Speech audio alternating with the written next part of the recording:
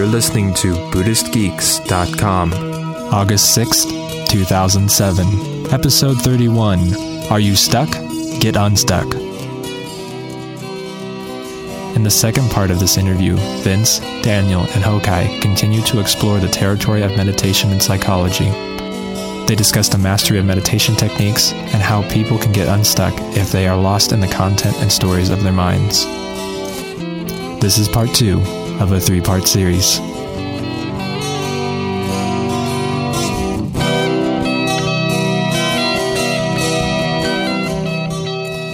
This episode of Buddhist Geeks is sponsored by the Do No Harm movement.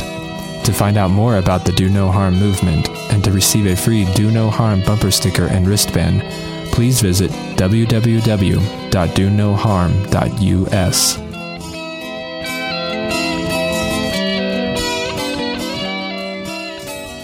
Do either of you have a sense of how that's done? Is it simple as making a strong distinction between the two and saying, I'm only going to focus on the process and seeing these characteristics that you'd mentioned, and I'm not going to focus on the content? Or is there some way to healthfully integrate the two? I mean, obviously, we're not always sitting around trying to see these different characteristics of experience that lead to realization. Do we, is there a time and a place to deal with the other, the content, and try to work with content in a healthy way? I mean, is that the distinction that's usually made in the 3 trainings of ethics and concentration and insight? Is that what it's getting at, or?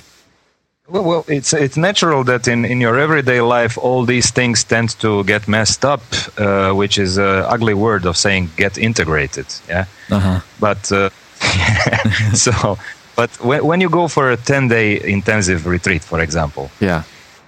And the point of that retreat, or the emphasis of that retreat, is doing meditation, and you are doing meditation for 12 or more hours there. Yeah.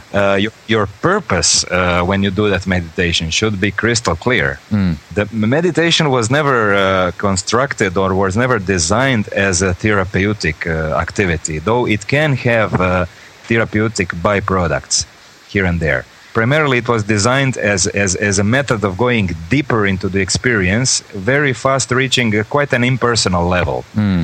At that impersonal level, things begin to have nothing to do with you as a person. Right. And at that point, if you are therapeutically inclined, you lose interest. Because that experience has nothing to do with you. Right. And also, that level of experience becomes very challenging for your therapeutic motivation. Right. So, actually, it's quite clear what one should do if one is interested in pursuing some intensive meditation practice for a day or 3 days. One should get one's focus, one's motivation clear of other concerns, let's say in that way. In the same way that when one is doing intellectual study, for example, of Abhidharma or some other Buddhist doctrine, one should be clear that will not in itself produce deeper experience or direct insight. So one's motivations should be kept adequate. Is that the right word? Sure, that works. I mean, that gets the point across. Yeah.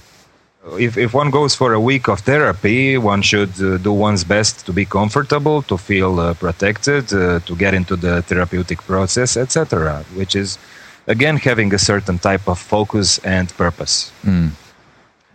I completely agree. Having been on a relatively large number of retreats, a lot of them have small groups, as I've mentioned, I think, on some previous posts.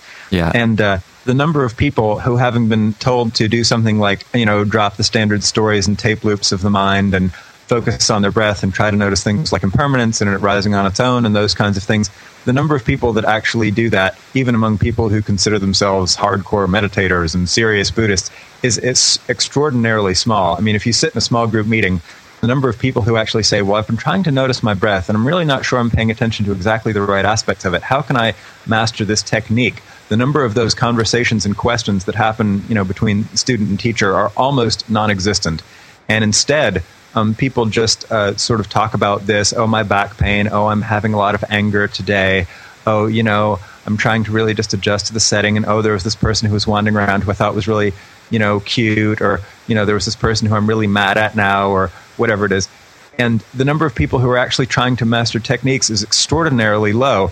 And so that puts the the meditation teachers in this very interesting predicament.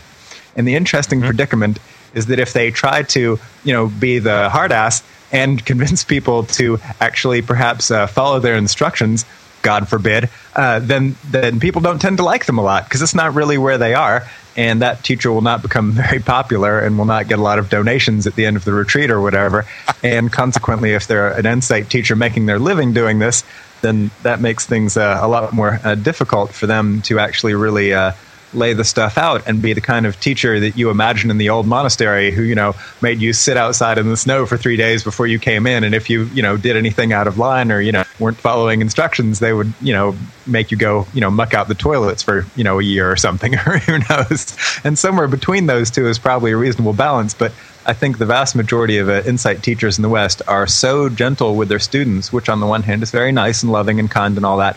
And on the other hand, really, does them, I think, a disservice because it doesn't inspire them to really learn to follow the instructions and really learn a good technique and really learn to get their concentration strong. And all those are the things that would really get them to seeing it on their own and doing it on their own and be self-empowered rather than reliant on some nice, mushy teacher.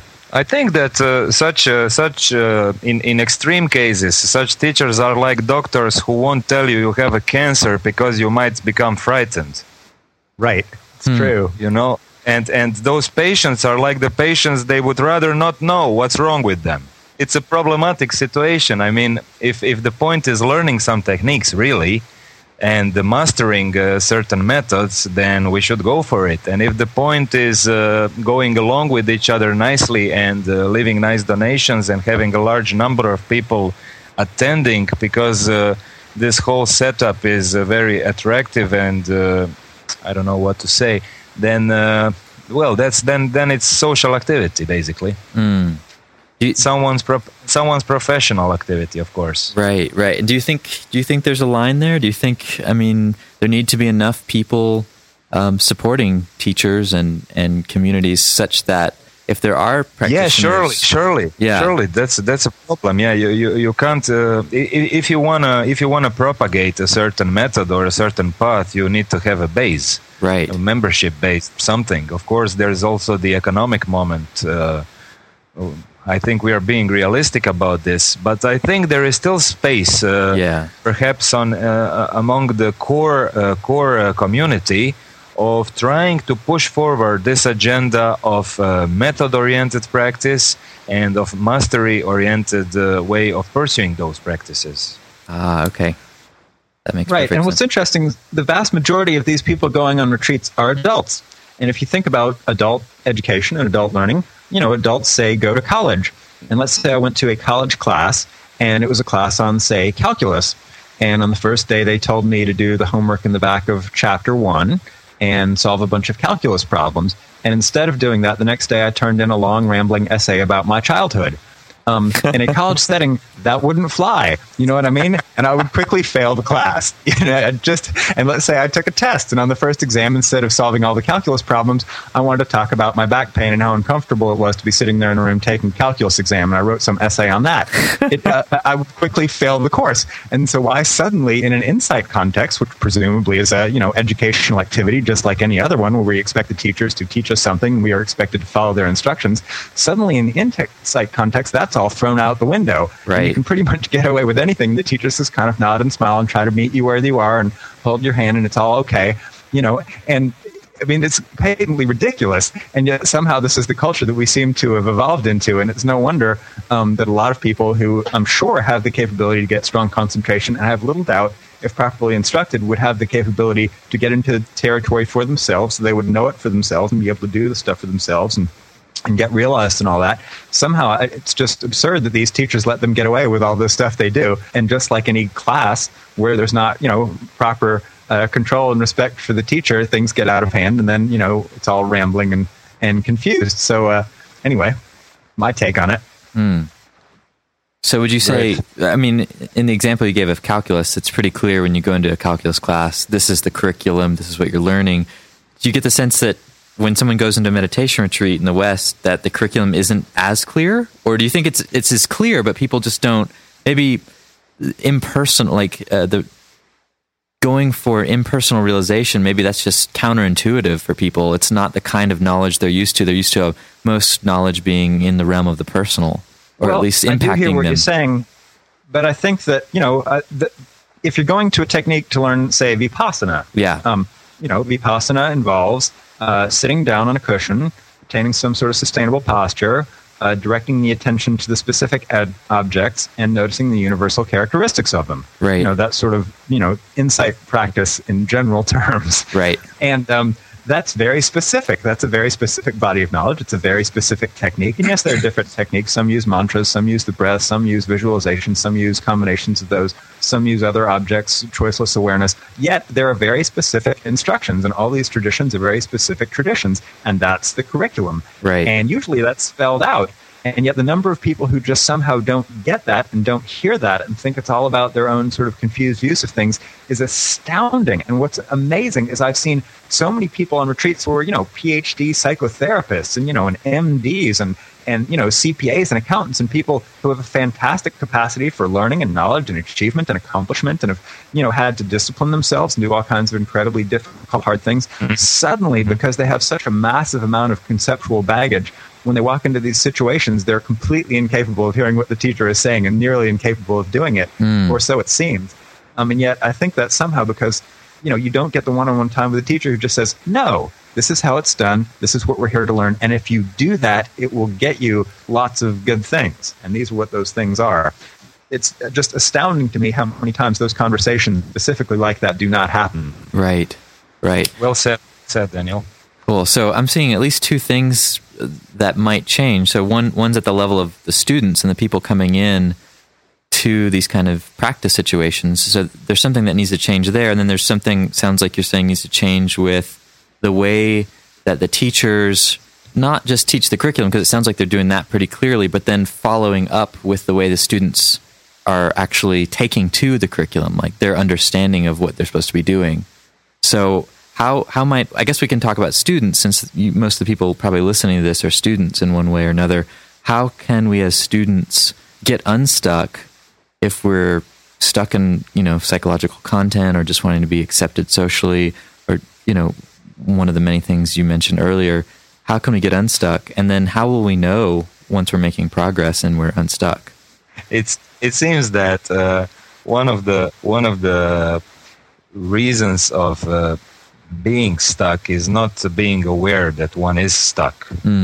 I believe that this sort of unstucking should come from people who are already in certain places with their practice. They should be more clear about it in their own communities. And I believe that teachers should.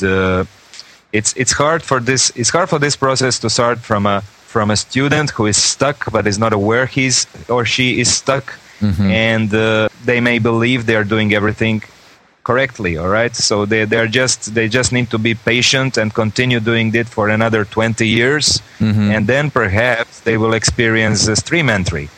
And then if they continue for another 20 years, perhaps they will experience another interesting thing. Yeah, but unfortunately, they may not have those 60 or 80 years to go through the process.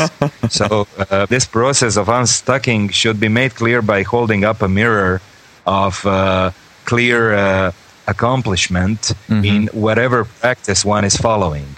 Okay. And that mirror should be held not just by those who have accomplishment, but also by those who don't have accomplishment. And this is a very fair thing. As Daniel was saying, when we get into some course or some school to learn something, there's no bad feelings about me or you not knowing the math, right, or not knowing some foreign language. There's nothing wrong with anyone not knowing something. You came here to learn. So even after 2 years you have some problems with this subject matter, it's no problem. You are a slow learner, but you are still making some progress. So I think the first thing to do is hold a clear mirror reflecting stages or levels of accomplishment without any special complex. But this is a huge issue in some cultural context where everyone is supposed to be the same in some way. I'm okay and you're okay, right? Right. So right. it's presumed if I'm more accomplished than you, or vice versa, if I'm less accomplished, something's wrong with me, right? Right. So this sort of thinking must be not just discouraged, but attacked head on. Yeah. This is ruining the sincere efforts of some people to actually go to some place with their practice. So I think this is the first step to develop a clear language that talks about accomplishment or Right. lack thereof, Right. that talks about efforts and results that we have in our practices or lack thereof. Okay. Yeah, I completely agree with everything you said. Having clear maps and a clear, sense of expectation of what people should be able to do and the stages they should be able to get to. First, be able to find the breath or find their feet or find their mantra. Second, be able to stabilize concentration on it. Third, be able to begin to notice universal characteristics and then develop those out to include the whole of one's perspective and any fine points of the stages that one wants to add. In that, I think people should be traditions in general should be much more explicit about the map so that people can see the little bits of progress they're making and know what it is they're supposed to be able to do next. First, just like calculus. First, you learn your numbers, and then you learn that 1 plus 1 is 2, and you learn multiplication and division, and then algebra and geometry, and you go to pre-cal, and then you can do calculus. And it's a standard set of stages. It's all laid out for you if you want to learn calculus. Right. Same thing with the stages of insight meditation. These are very well-defined stages, and the traditions have very good maps. And I think people should be much more clear about that and their own accomplishment and the difficulties and successes that they went through when people are teaching. I think people should be much more straightforward about this stuff, as if it wasn't some weird, mystical, taboo, freaky thing, but it was just one more thing that people can learn, just like anything else, which I really and firmly believe and know that it is. And the other, Hokai raises an excellent point about the questions of egalitarianism versus hierarchy. Right. And from my point of view, the other way to look at that is there are people who know things and have certain area of expertise. And if you want to learn that, it makes sense to go hang out with them. And that's just reasonable. Right. That's not strange or freakish or authoritarian or, blindly egalitarian. That's just normal. And so it makes good sense, if you want to learn to do something, to find people who know how to do it. And I have a friend who I believe you know very well, Vince, who I was recently talking to, who said that, he had some insights and yet was having a very hard time coming out to people about those because the reactions he was getting were very bad. And people would say, oh, you're, the enlightened person or whatever. Oh, yeah, whatever. And saying snide things like this. And those kinds of things can be a real problem where rather than, people saying, hey, that's a person maybe I could ask how this is done, they instead contract into comparison and jealousy rather than seeing, hey, there's an opportunity to really learn something.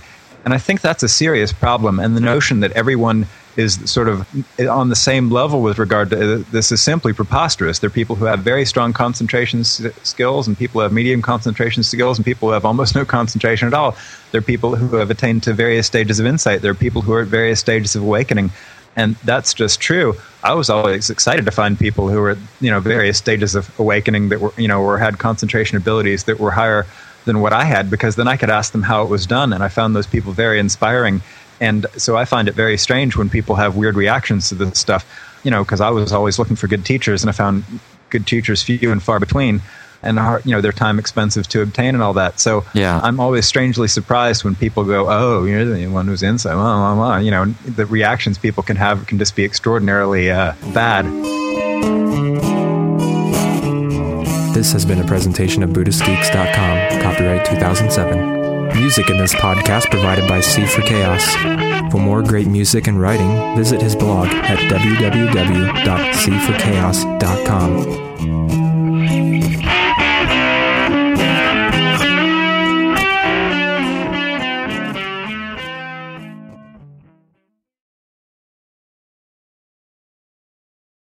Join us for the 4th Annual Buddhist Geeks Conference, hosted in partnership with Mindful Cyborgs and Shambhala Sun from October 16th through the 19th in beautiful Boulder, Colorado.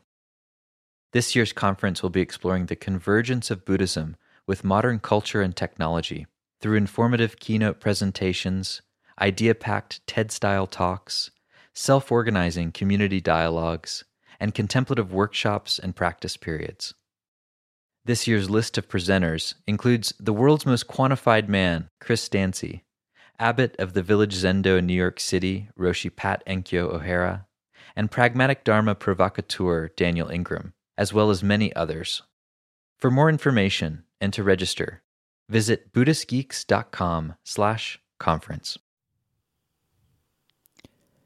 After nearly a year in private beta, the Buddhist Geeks Network is now open for any independent practitioners who want to engage in interdependent practice. You can find out more about the Buddhist Geeks Network by visiting BuddhistGeeks.network. And if you'd like to join the community and join us in regular social meditation practice or other events that we host there in the network, all freely offered, you're very welcome to do so, again, by visiting BuddhistGeeks.network. Love to see you there.